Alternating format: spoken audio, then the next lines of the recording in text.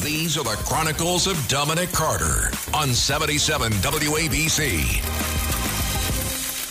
New York City Mayor Eric Adams, again, our top story. He's blaming rats as one of the big reasons why New Yorkers are fleeing this state in large numbers. There's a perfect storm of reasons that cities are losing their population.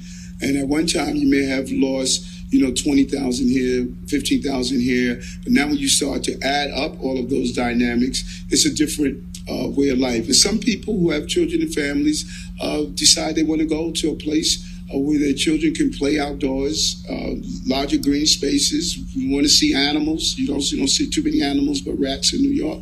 And so, there's a combination of things. And we're getting rid of those rats, by the way.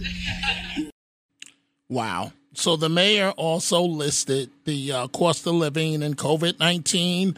But, Mr. Mayor, also on that list, people don't want to walk down the street and there are nude homeless people doing God knows what.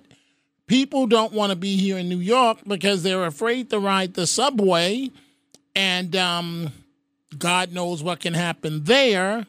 Lots of things can happen, and if we don't turn this around, like, for example, this is not your fault, Mr. Mayor. You're against this.